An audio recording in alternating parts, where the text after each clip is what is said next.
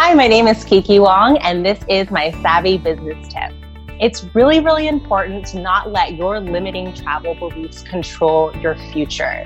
Your future is controlled by you. So start practicing your positive affirmations, believing in yourself, and don't let the word no get into your head. You can find me at www.30daytravel.com.